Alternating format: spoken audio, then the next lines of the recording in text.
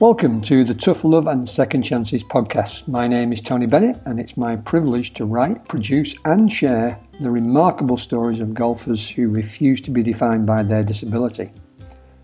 Frankly, what started out as a goal to relate the stories of a few golfers has become much more.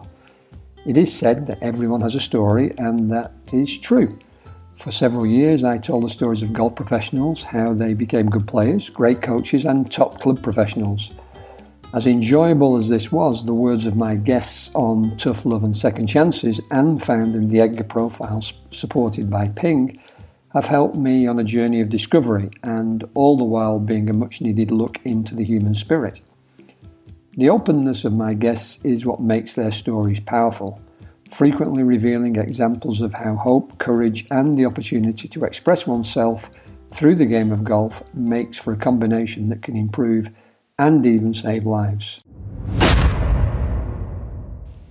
My conversation with Kate Pollard took place at the Australian All Abilities Championship in Sydney. Sue, my wife, had spent some time chatting with Kate over the previous few days and suggested that I speak with her.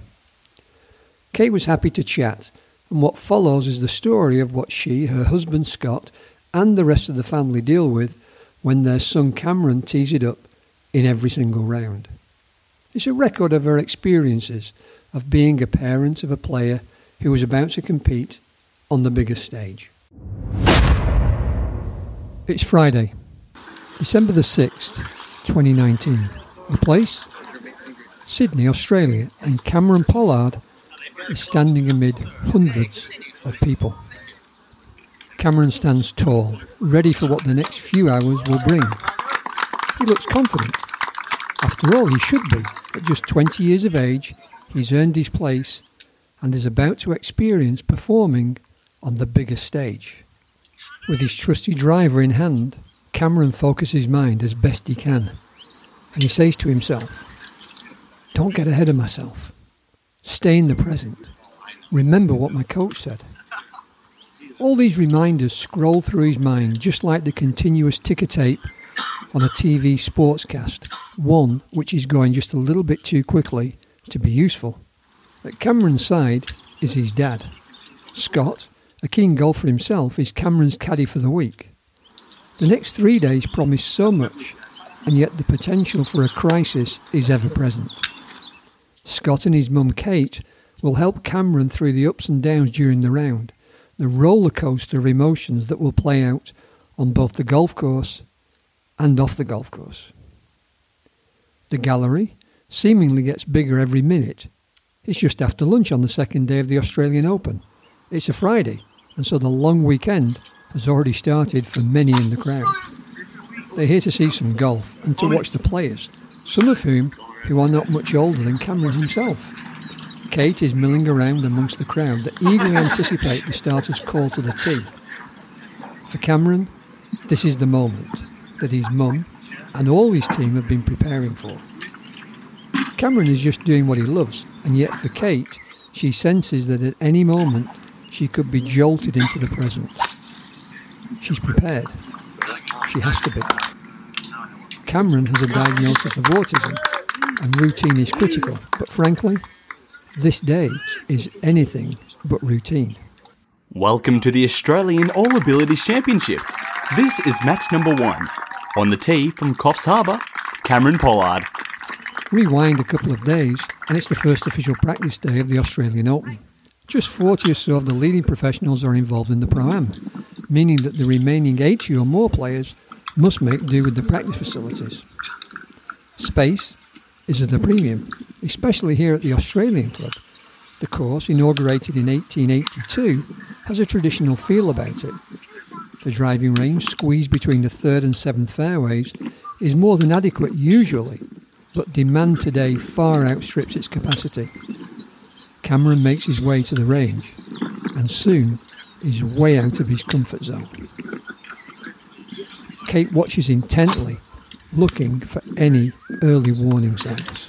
You know, we got down to the driving range and it was full. It was it was busy. So one, you've got to learn the skill of waiting, because it doesn't just come to you. So he had to wait for a spot on the range, and the range was full of and they were closely put together. And he became quite agitated because there were people in front of him swinging, people behind him swinging. And it was the noises, the sensations, there's bushfire smoke, it was hot, his favourite drink wasn't down there, someone behind us started hitting into an impact bag, so the noise of that distracted him, there's aeroplanes going overhead. Overload. A term often used in exercise science is typically thought of when a muscle is pushed to and just beyond its capacity to stimulate growth or development. Overload, when applied to the brain's capacity to deal with both external and internal stimulus, can facilitate growth or cause a breakdown. We've all been there. Too much to do, not enough time, too many smartphone notifications, too many pressing problems, one compounding the next. Take this feeling, and we can glimpse into how Cameron was feeling. In an ever faster world, psychologists, meditation teachers, and Zen Buddhists offer advice on how to come back from the brink of overload. It's a real phenomenon, and for Cameron and his team, something they have to be aware of every day. There's lots of sensory input that he's trying to manage, and so I was watching him, he was becoming more and more agitated, and we can tell that, but from anyone else might have just think, what's going on there? But for us, we could see that he was becoming more and more agitated. He started chewing on his hands, on his collar of his shirt, he's looking around and becoming just distressed. So we ended up removing him from the driving range because it became too much. Just had some downtime, cooled down, and we ended up leaving the course early because it was just got too much. A passing look at Cameron and you can be forgiven for thinking that he's just like any other 20-year-old, and yet he carries with him several conditions that are invisible to the casual bystander. How could they know that he has a condition called Ehlers-Danlos? So it's a connective tissue disorder. He's had both of his knees reconstructed because his joints are prone for dislocation. Makes his muscles, he's hypermobile. So he has had a lot of problems physically because of that condition. And he was born with a condition called Hirschsprung's disease. So that condition is where the bowel does not have any ganglion cells, which is what makes the bowel contract. So effectively it didn't work.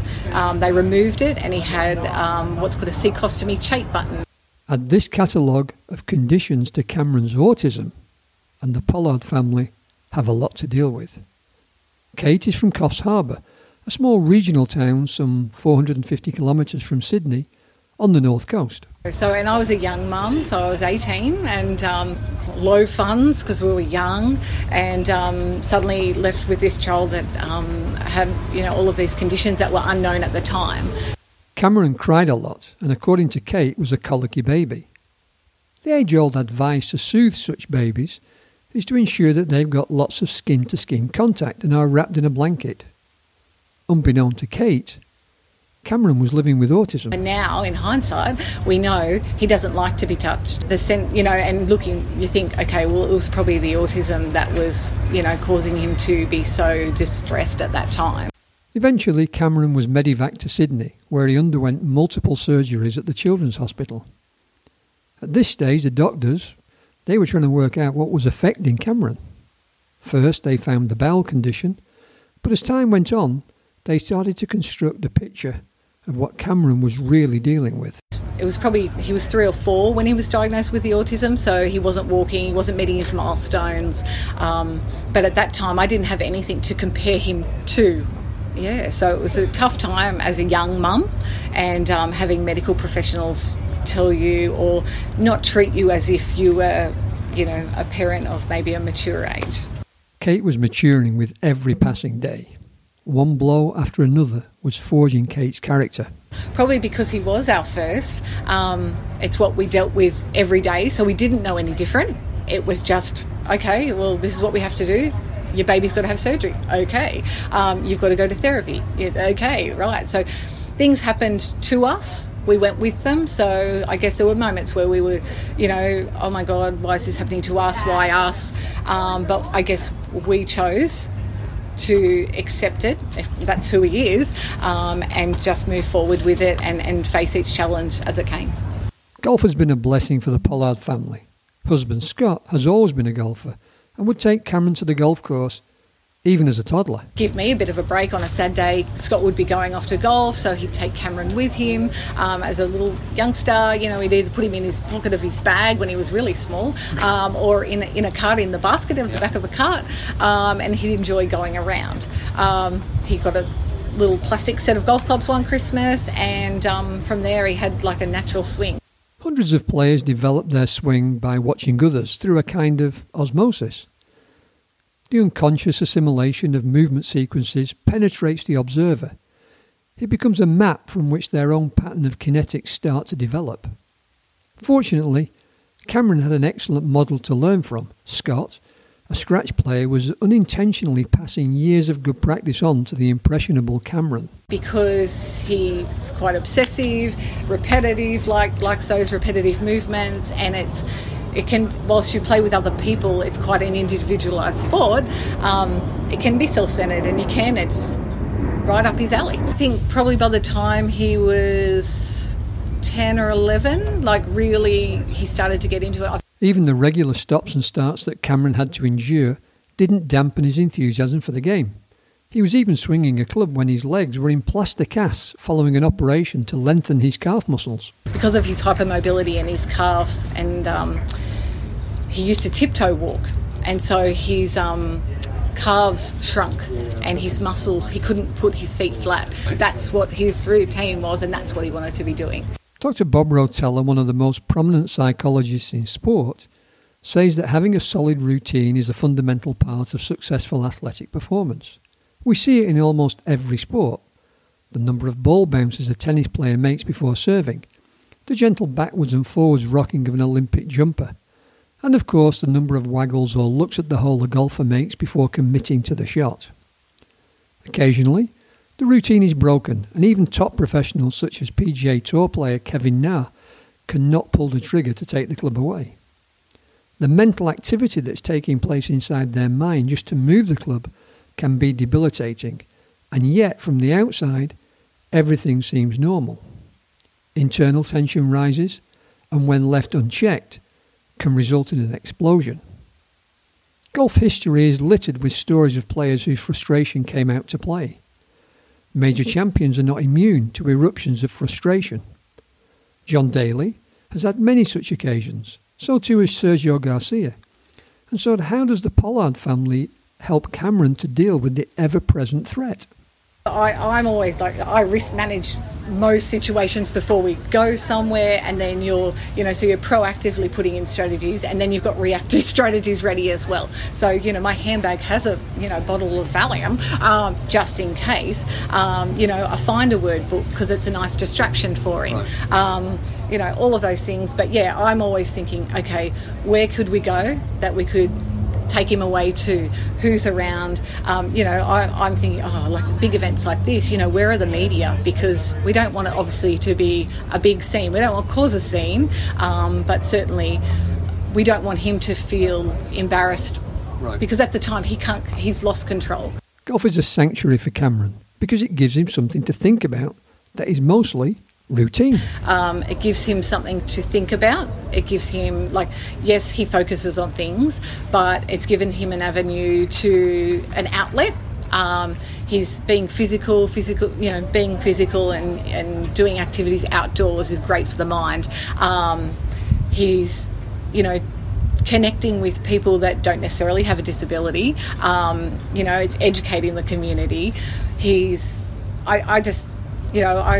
I think to myself, other 20-year-olds are doing, bad things. I don't have to worry because I know where he is, I know what he's doing, and I know the people that he's around, and he's safe.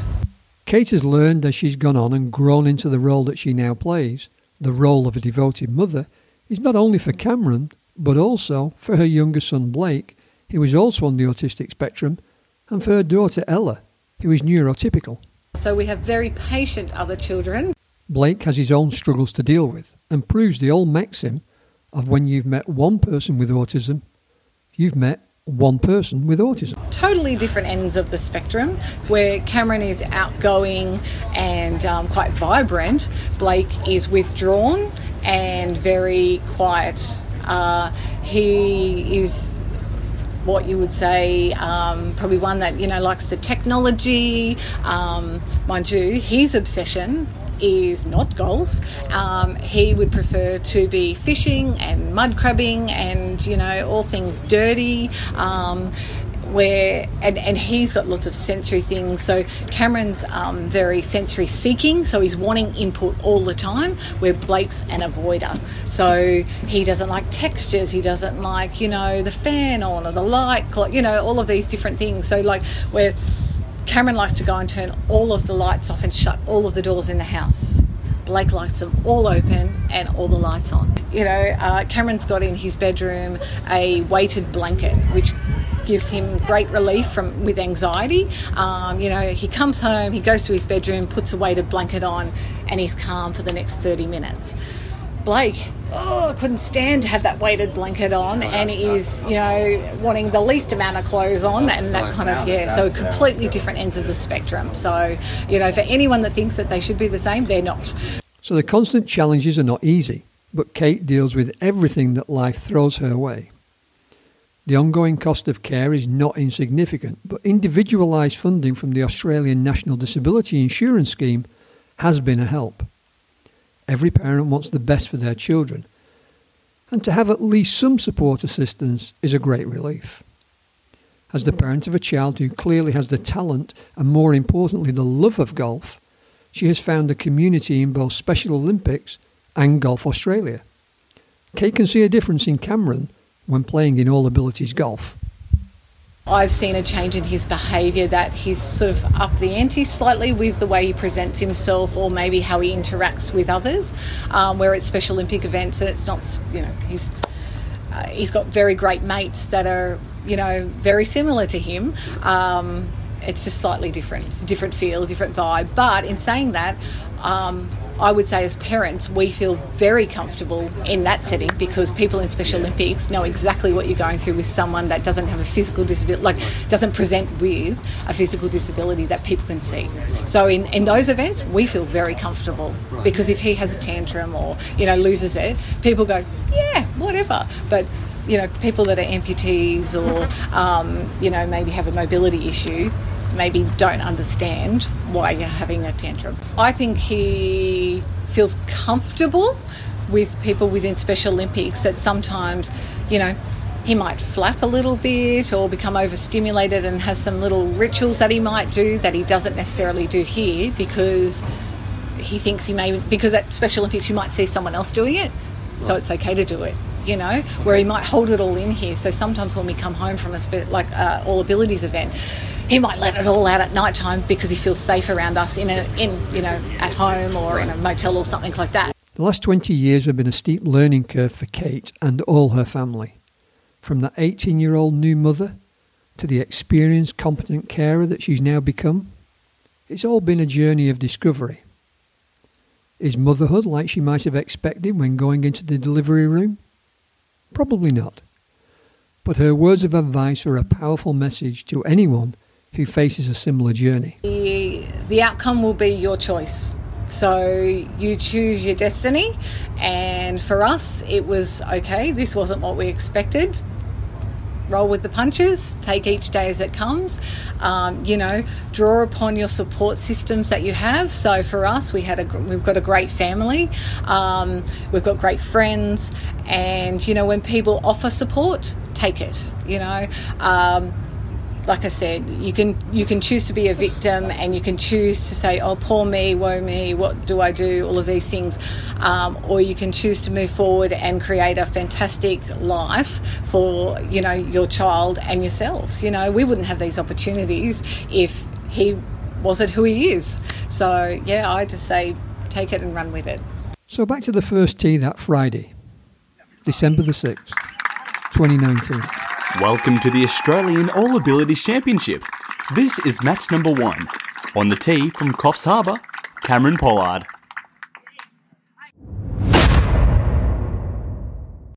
My sincere thanks to our partners Ping Golf, who have made this podcast possible.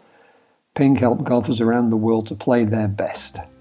For more information about Edgar, please visit edgargolf.com and stay tuned for the next Tough Love and Second Chances podcast.